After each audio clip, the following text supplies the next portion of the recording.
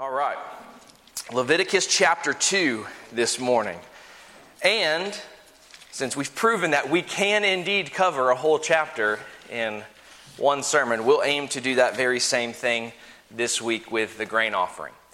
Grain offering, Leviticus chapter 2, starting in verse 1. We'll read all the way through to verse 16. When anyone offers a grain offering to the Lord, his offering shall be of fine flour, and he shall pour oil on it, put frankincense on it.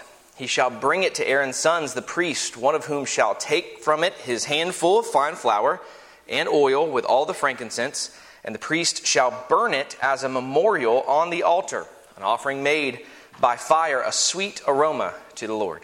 The rest of the grain offering shall be Aaron's and his sons. It is most holy of the offering to the Lord made by fire. Verse 4, and if you bring as an offering a grain offering baked in the oven, it shall be unleavened cakes of fine flour mixed with oil, or unleavened wafers anointed with oil. But if your offering is a grain offering baked in a pan, it shall be of fine flour, unleavened, mixed with oil. You shall break it in pieces and pour oil on it. It is a grain offering. If your offering is a grain offering baked in a covered pan, it shall be made of fine flour with oil. You shall bring the grain offering that is made of these things to the Lord. And when it is presented to the priest, he shall bring it to the altar. And then the priest shall take from the grain offering a memorial portion and burn it on the altar. It is an offering made by fire, a sweet aroma to the Lord. And what is left on the grain offering shall be Aaron's and his sons. It is most holy of the offerings to the Lord made by fire. Verse 11. No grain offering which you bring to the Lord shall be made with leaven. For you shall burn no leaven, nor any honey in any offering to the Lord made by fire. As for the offering of the first fruits, you shall offer them to the Lord, but they shall not be burned on the altar for a sweet aroma. And every offering of your grain offering you shall season with salt. You shall not allow the salt of the covenant of your God to be lacking from your grain offering. With all your offerings you shall offer salt. If you offer a grain offering of your first fruits to the Lord, you shall offer for the grain offering of your first fruits green heads of grain roasted on the fire, grain beaten from full heads. And you shall put oil on it and lay frankincense on it. It is a grain offering. Then the priest shall burn the memorial portion, part of its beaten grain and part of its oil, with all the frankincense as an offering made by fire to the Lord. First Baptist Church of Gray Gables, the grass withers, the flower fades, but the word of the Lord endures. Let's go to the Lord and thank Him for His word this morning. And gracious Father, we come before your throne of grace with glad hearts this morning. Even acknowledging that many of us are struggling, many of us may be physically weary, some of us may be even feeling emotionally or spiritually battered. Yet Father, at this moment we recognize that you are indeed Lord. That you will always be Lord. That you are God over all, with all power and might to visit us with your grace through the Lord Jesus Christ this morning. You have already done so. Lord, you've done so through the sacrifice of praise, of song that came from our lips. You've offered us grace through the reading of your word and through prayer. You do sustain your people. You edify us, Father, uniting us together and building us into the head who is Christ Jesus. Father, we pray in this moment that you might grant us grace to hear your word. Would you grant us focus? Help us put aside every potential distraction to give ourselves fully to the task of receiving your word, that we might be the recipients of that grace which we so desperately need. We thank you and pray all these things in Jesus' holy name. Amen. Amen. Thank you. You may be seated.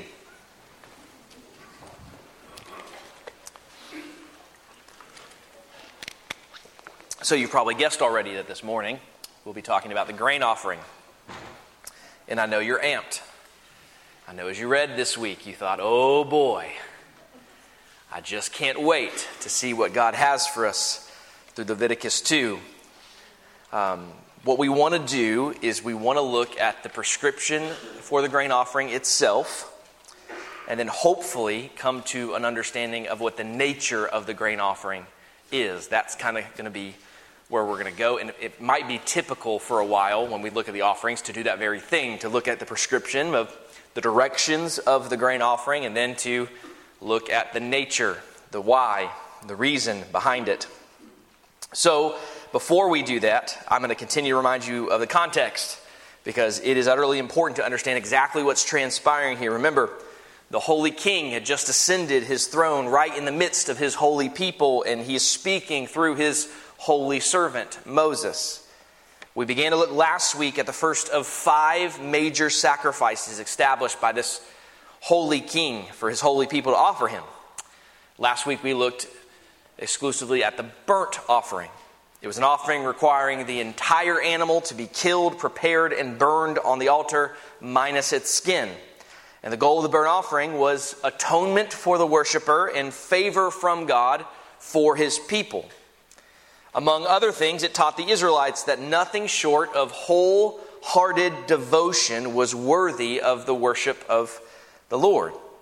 And this burnt offering teaches us that Jesus Christ was in fact the perfect burnt offering, loving and obeying his Father even unto death. His wholehearted devotion has been credited to us, and his whole person sacrifice has washed away our sins. And so we consider together how much more we should offer our bodies as living sacrifices with wholehearted devotion to the Lord. This week, again, another sacrifice, the grain offering. And the grain offering was often presented with another offering, so it's fitting that it follows directly behind the burnt offering. We're going to look at it again in chapter 2, more or less verse by verse here, as it's prescribed for God's people. So we start with the prescription of the grain offering. I want to warn you that as we do this, it might feel like at the end, like our kids' time, you have more questions than you have answers. You're going to notice a bunch of things that we probably could have unpacked in chapter 2, but haven't or didn't. But what we want to do is we just want to understand what exactly is prescribed here and hopefully come to understand the details involved before we then look at the nature itself. And so first, we look at the uncooked grain offering. That is the first one prescribed in verses 1 through 3, the uncooked grain offering. Look in verse 1. When anyone offers a grain offering to the Lord, his offering shall be of fine flour, and he shall pour oil on it and put frankincense on it. This fine flour you saw over and over again. It's the main component in every grain offering, cooked or uncooked.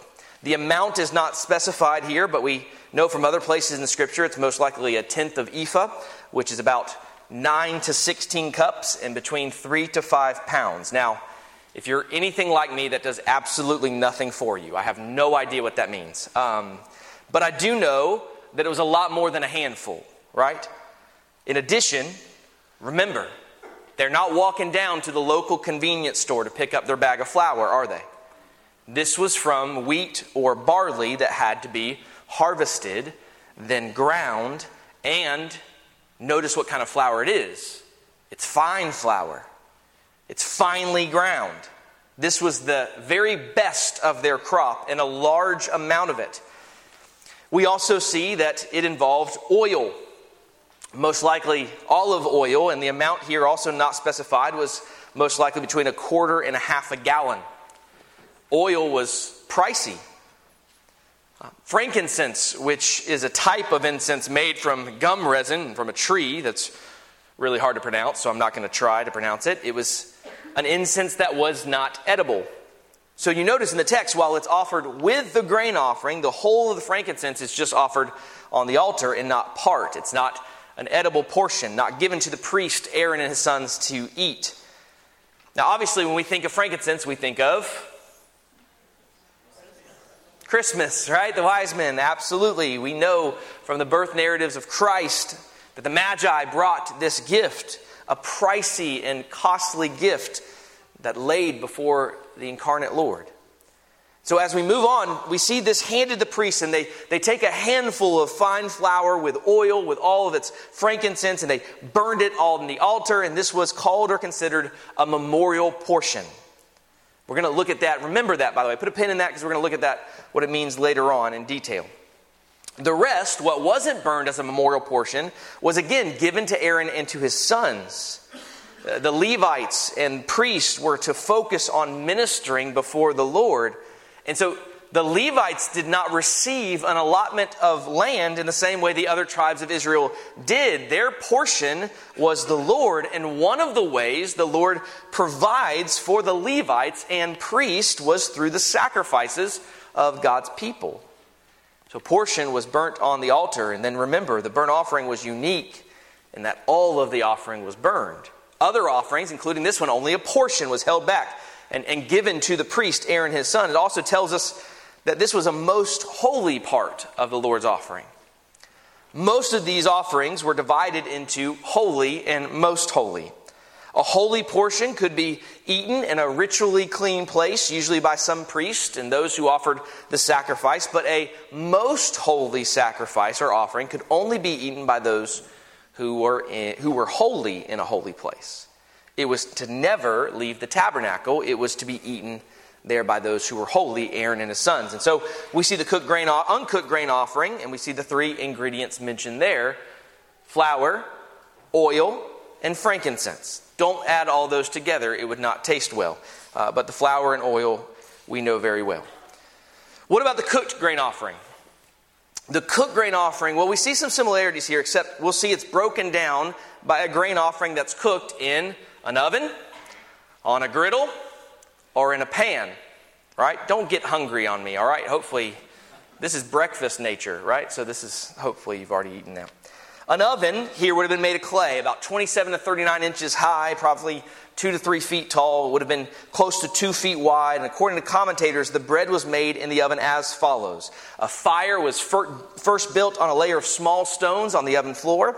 Then the coals were raked or scooped out. So the fire was made, it burned down the coals were removed, and the clay oven would have retained the heat. And the bread would have been placed inside, either against the side wall or just inside the oven, and would have made you a nice thick loaf made with flour and oil. Wafers were also made in similar fashion. The difference between a loaf and a wafer is obviously a loaf is fuller and softer. The wafer would have been thin and harder. The difference in between offering these sacrifices was really none. Okay, what about baked on a griddle? It says pan, by the way, in the New King James Version, and covered pan, but we're going to go with pan being griddle and covered pan being what we would know as a pan, and here's why. The griddle, or the pan that's mentioned here, is kind of a plate that would have had a rounded side, and the convex side would be facing up. The cakes were cooked on the outside of the griddle. Griddle cakes were hard and thin. They were also unleavened.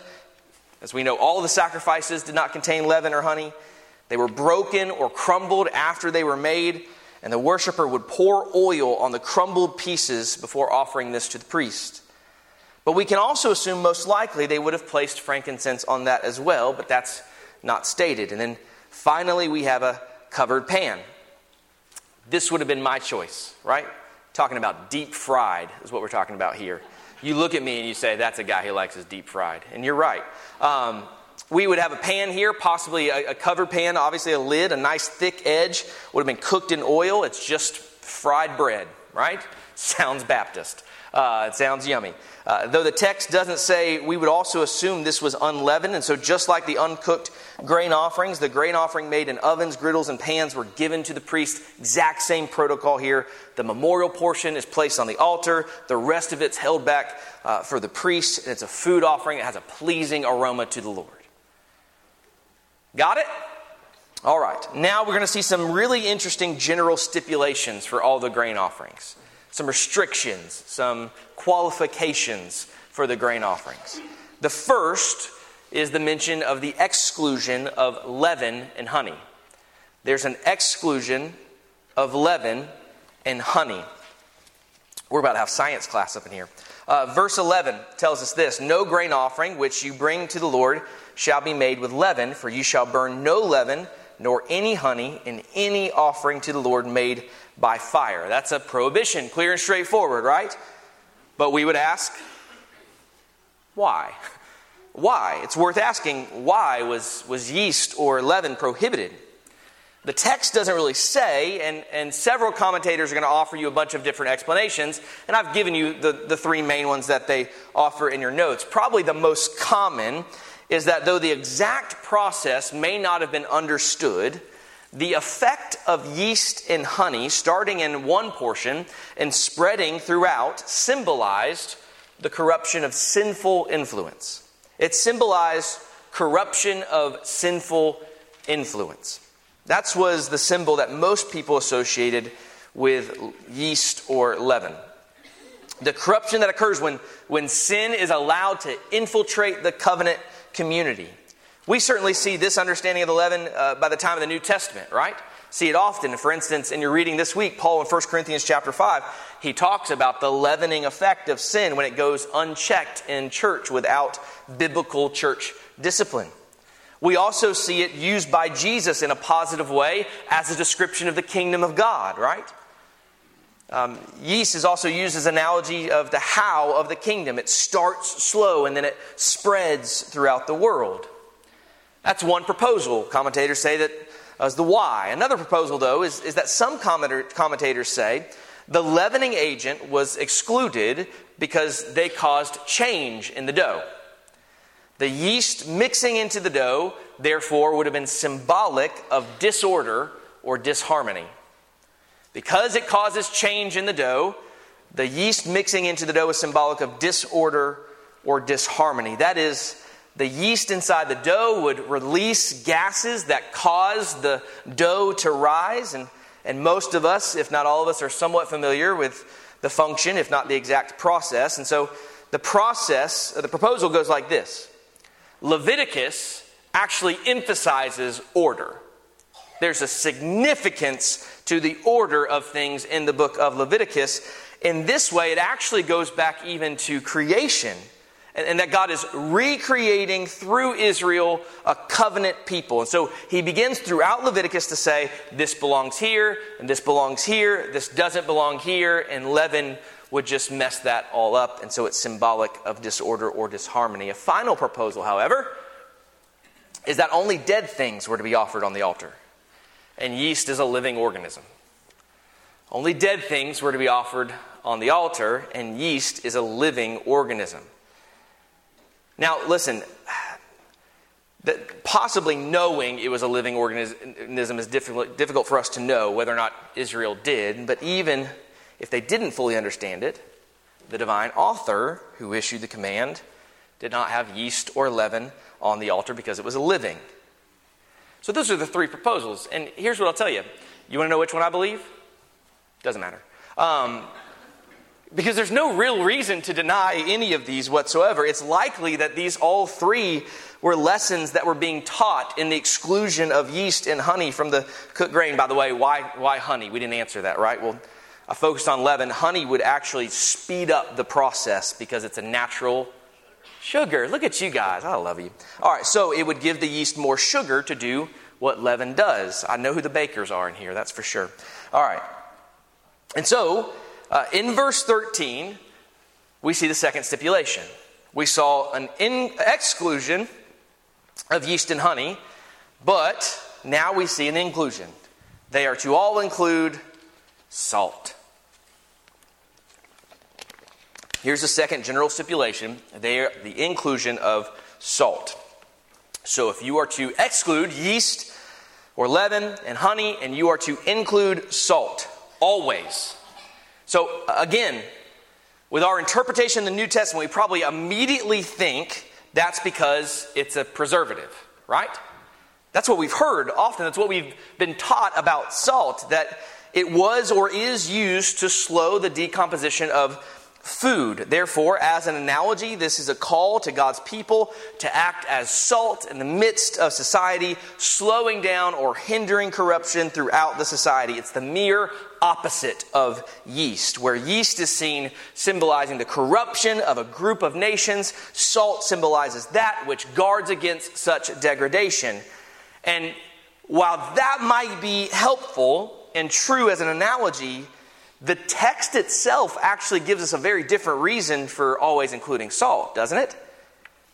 It isn't to teach a lesson about the effect of righteousness in the world, but to remind the worshiper of the covenant with his Lord.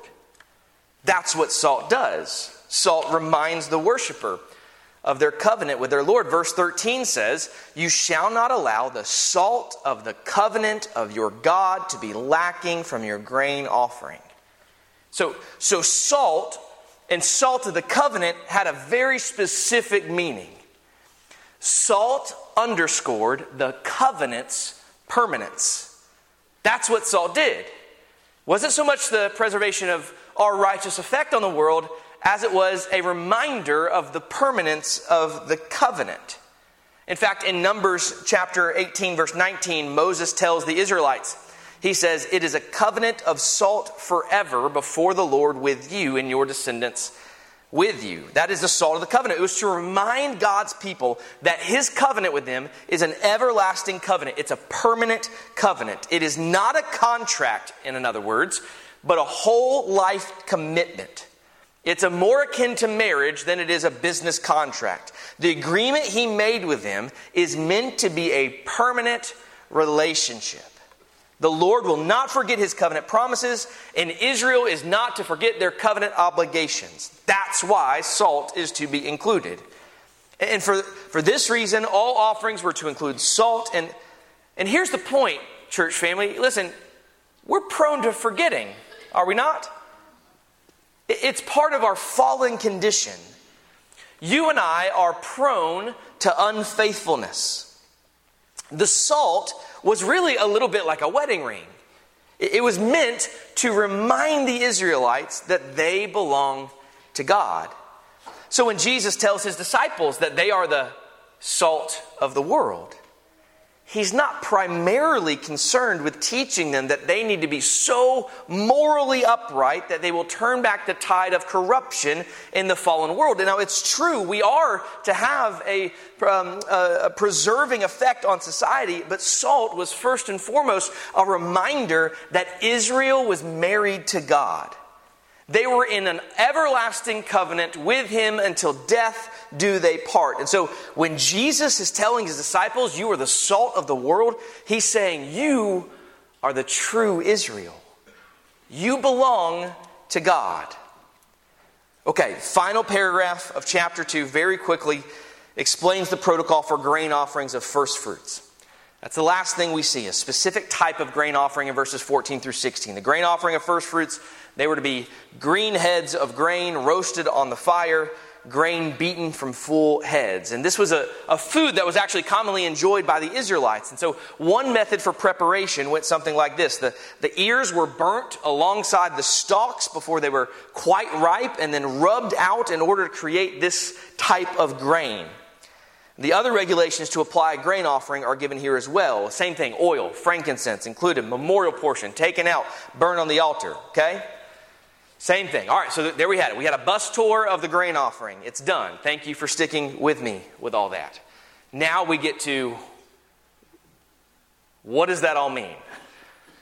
I'm glad you asked. What is the nature of the grain offering? What is it really about? If that's the prescription, if that's how it's supposed to be done, what is it supposed to communicate? What's at the heart of the grain offering? The Hebrew name for the grain offering is quite general. It's the word minha. What does that mean? It simply means a gift.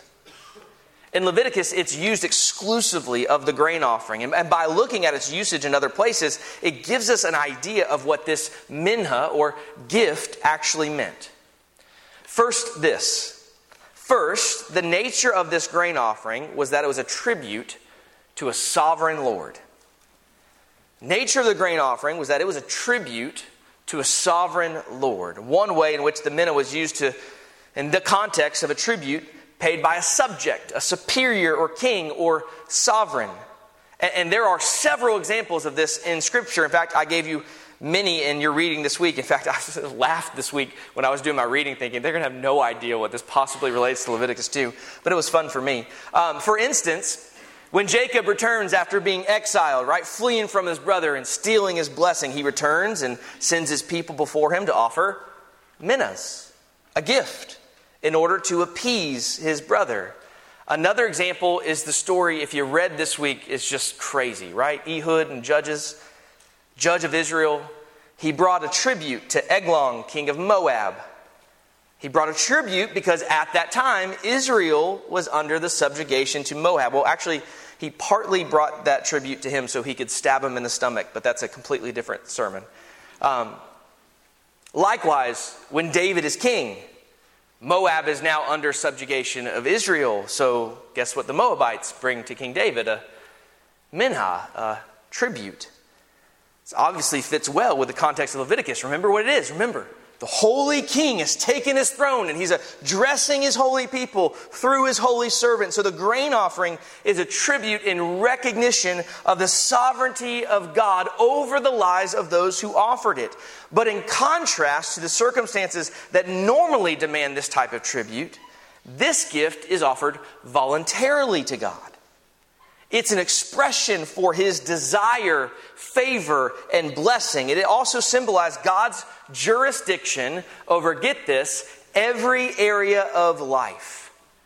See, just as a burnt offering symbolized wholehearted devotion, a grain offering symbolized a whole life submission. No area of life held back. Listen, there was no compartmentalization of the ancient Israelites. They didn't just worship in one set and say, well, that's my church life, and then I've got all these other different lights. No, that's not. The Lord was king, and he was king of the office, the kitchen, the living room, the bedroom, every single area of life. And the grain offering symbolizes that fundamental truth. It was a gift to a sovereign Lord. Just a reminder, by the way, that this whole worship project, bringing offering before God, was instituted by God himself. And it was given to the people in order for the people to come before the Lord and create this drama of worship where God is the audience. And the reason I felt the need to bring that up is because as I look across the evangelical landscape today, I can't help but to see what seems as a complete contradiction of that. What I mean is, in that worship, too often becomes about God performing for us. We become the audience as we sit through music that moves us, preachers that entertain us, lights that delight and dazzle us, and we call that worship.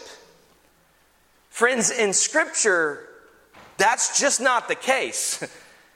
The people gather before God and they present to him worship that is pleasing to him.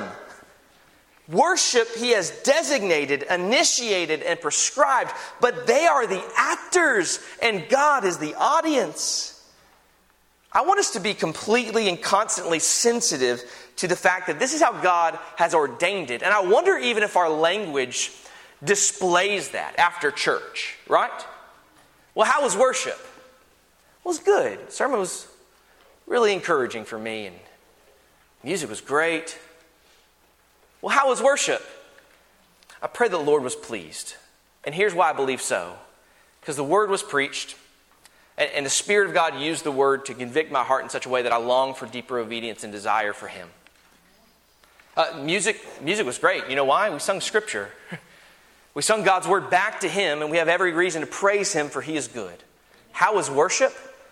I certainly hope that my heart was in the right place to give my all in an engagement and fellowship with the King who saved me and created me. That needs to even reflect in our language, friends. This is what the grain offering symbolized. And this is what we want to do as we gather together for all of our church meetings. So the grain offering is not only a tribute to the sovereign Lord, but I also want you to remember it was a reminder to a covenant God. A reminder to the covenant God. Remember I told you about the memorial portion and you put a pin in that mentally? Take that mental pin out of the grain offering because now we're going to talk about it. It makes clear that this sacrifice wasn't just merely a gift. It was also a reminder. It was to bring up a memory of something to help someone remember. The question is, who is supposed to do the remembering here? Now, this is a fact that's disputed by many scholars and commentators. Is it the worshiper of God who's reminded by the sacrifice? Or God himself? And I personally, again, I don't think it's necessary to have to choose between the two. Because the worshiper was being reminded as he watches the memorial portion of his offering being burned on the altar that his offering belonged to God. He was reminded that every bit of his life belonged to a covenant Lord. He was reminded that he has covenant responsibilities. There's no aspect or arena of his life that was not affected by that covenant relationship. But I would say that if you had to ask me, I do believe that the primary focus is actually on God remembering.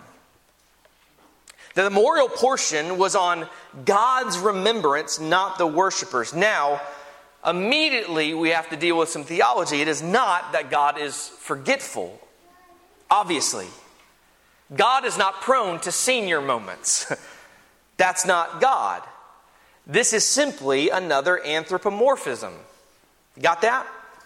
It's a very human way of speaking about God. It's talking about God with human terms. And so the memorial portion was meant to cause God to remember the worshiper in covenant faithfulness. And the language of God remembering, by the way, I wish I had time, is just so pervasive throughout the Old Testament.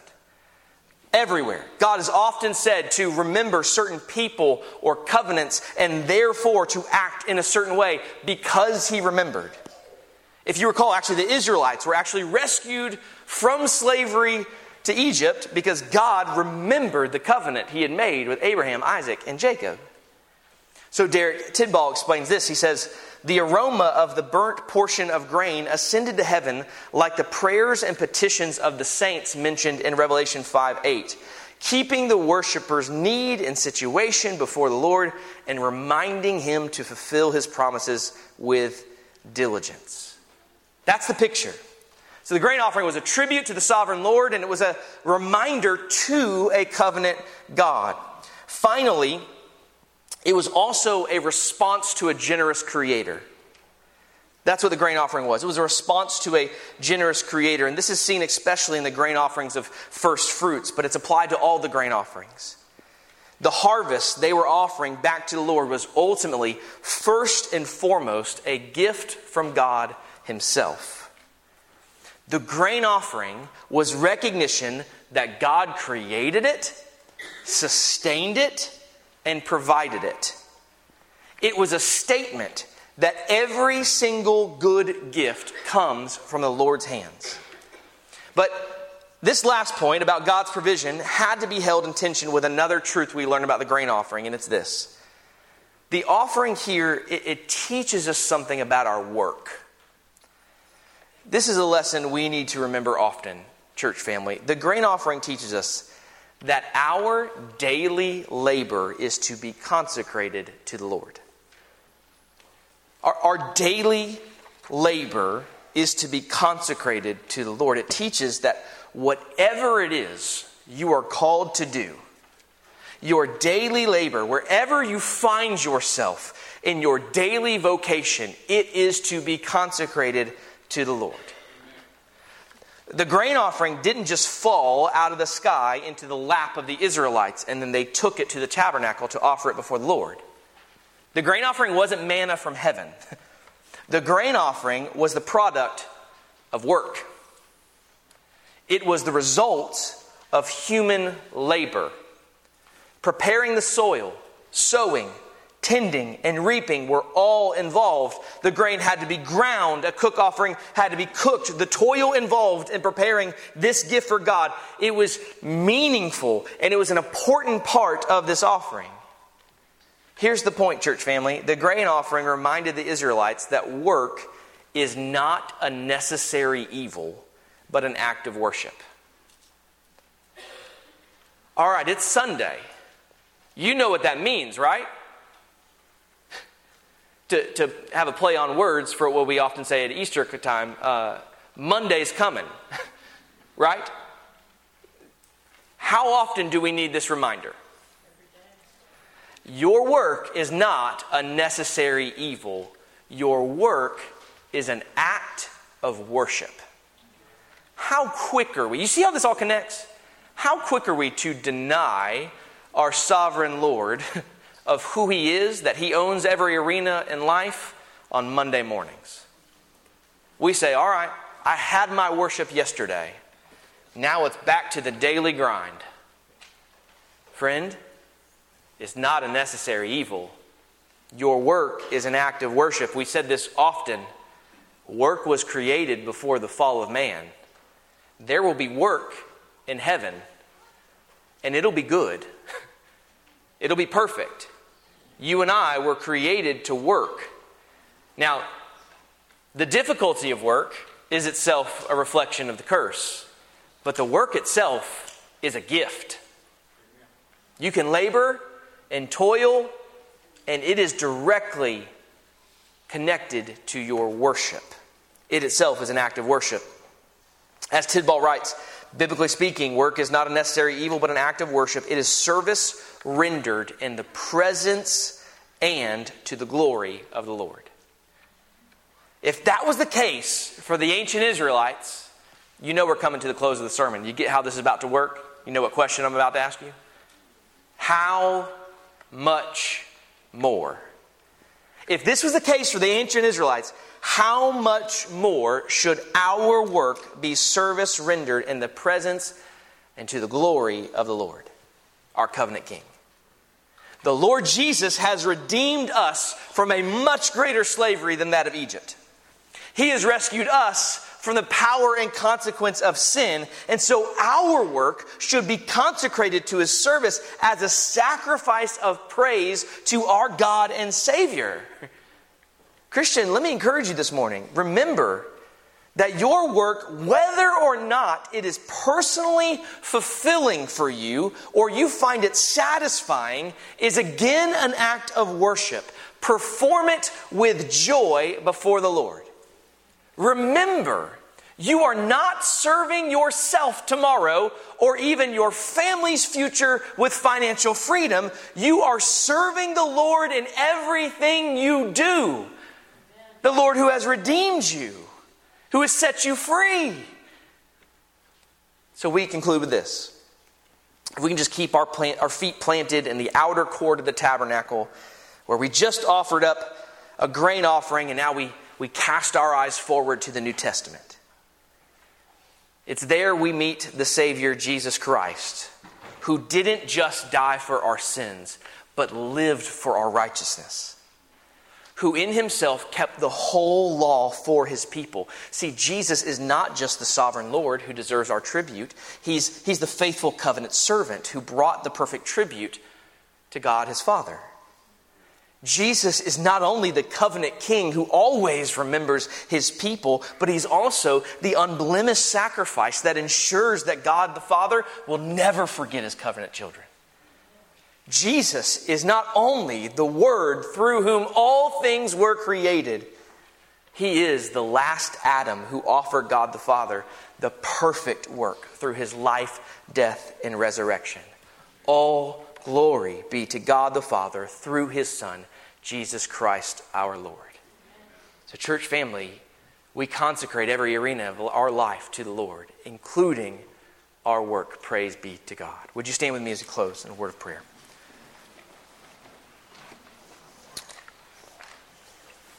Gracious Father, we thank You in some ways that it has become so easy for us to come and offer You a sacrifice of praise. We do not go to a tent far off to take part in complex rituals that require much physically, financially, mentally, emotionally, spiritually from us. But instead, Father, we come to a place where we find great encouragement as we meet together and as we hear from Your Word, offering songs of praise to connect with one another. And the truth of the matter is, Father, is so often we cannot help but feel like we are the audience because we are the recipients of every good gift in Christ. We are. And yet, Father, I pray that You would not allow us to do what we are so prone to do in our flesh. To forget. To become negligent. To be presumptuous. To take it for granted. Instead, Father, would You help us to remember that we stand before You because of the costly sacrifice of our Lord and Savior Jesus Christ. That we've been redeemed not just from sin, but unto holiness. We've been redeemed for the purpose that you, Lord, would help us and encourage us and watch us live lives fully devoted to you. Would you help us to do so in a way that honors and glorifies you? Would you help us to encourage one another when we slip, fall, or grow weary? Lord, grant us grace today. Grace that's sufficient to cause us to love you with all of our hearts, minds, and souls. To love one another more than ourselves. We pray this in Jesus' holy name. Amen. Church families, we come to the time of our invitation. Obviously, this is primarily for the church, but there's a lot here, isn't there? We need to change the way we really begin to view worship. God himself is the audience. And so as we recap, as we talk, as we invite people to worship, as we think about what it is, may the Lord rid us of any type of consumeristic mentality in the local church. That we would, even in our searching, even in our activity, think that what we're doing is putting on some sort of business or things that are appeasing and appetizing to man. But instead, let's dig deep into the Scriptures and let's formulate our worship around what most pleases our Father. And that's obviously not just for what goes on in this building, but with our lives, which would be the second application for us, right? How are we doing tomorrow? And let me just encourage you, send a brother or sister a text in the morning, right? Listen, I'm no stranger to Mondays. You can ask some people in here, I can tell you. And yet, my work is consecrated to the Lord. It's an act of worship. Worship is not something that's confined into the walls of this building. Worship is our living sacrifice we offer to the Lord day in, day out. And even just saying that, how thankful are you for the grace of God? Right? How thankful are you, not just for the grace to excuse our laziness when it comes to offering worship, but grace to empower us to want to be better. Because often when we talk about grace, let's be honest, we talk about the fact that, well, I don't really have to do it because God's just gracious. But friends, grace is empowering. You know that, right? In fact, true saving grace is what empowers you to live holy before your Lord. And so I'm thankful for God's grace this week, not just because I know that I won't live perfectly and I won't work perfectly. I'm thankful for God's grace this week because His grace will encourage me to grow and to desire to worship Him more through our work. If you're not a Christian here this morning, then obviously there's opportunity for you to receive the good news of the gospel, which is simply and quickly this, that you were created for the very purpose of bringing honor and glory to a God who created all things, who owns all things, who's sovereign, who's holy, who rules over all things. You are His creation. He brought you into His world. And yet you have rejected His good and right and righteous design for your life and purpose for your life, which is to bring honor and glory to Him, and instead have chosen a far lesser purpose, and that is to bring glory to self or to worship the creation, not the Creator. That's something we all choose. We inhabited that from our nature, from our first parents, and yet we actively engage in it day by day, the worship of self. So we're culprits. We're guilty before this holy God of breaking His law and worshiping something lesser. And apart from someone saving us, you and I would be ultimately deserving for the punishment of breaking His law, which is His wrath revealed against us fully and finally forever in a place called hell. But the good news of the gospel is that this Father is Himself loving. And out of His great love, He sent His Son Jesus, fully God, fully man, to live the life that you and I should have lived but could not live, and then die the death that you and I deserved as lawbreakers. Jesus did not deserve that death because He never sinned, and yet He willingly went to the cross and bore the full wrath from His Father for sinners like you and I, and then gave them the gift of His righteousness that He purchased through His living, so that our Father can now look upon us and see the substitutionary atonement and sacrifice of His Son in our stead. That we would be hidden in Him. And how do we respond to this news? That's the question. It's to repent of our sins and believe in the gospel. Repent means to turn away from living from ourselves and worshiping creation, and instead turn our worship to the right one, the one we were created to worship. And to believe means not just to know the things about salvation, that Jesus died for our sins, that he rose from the dead, showing that his sacrifice was vindicated in the eyes of God, but it is to trust and rest in those things for our salvation.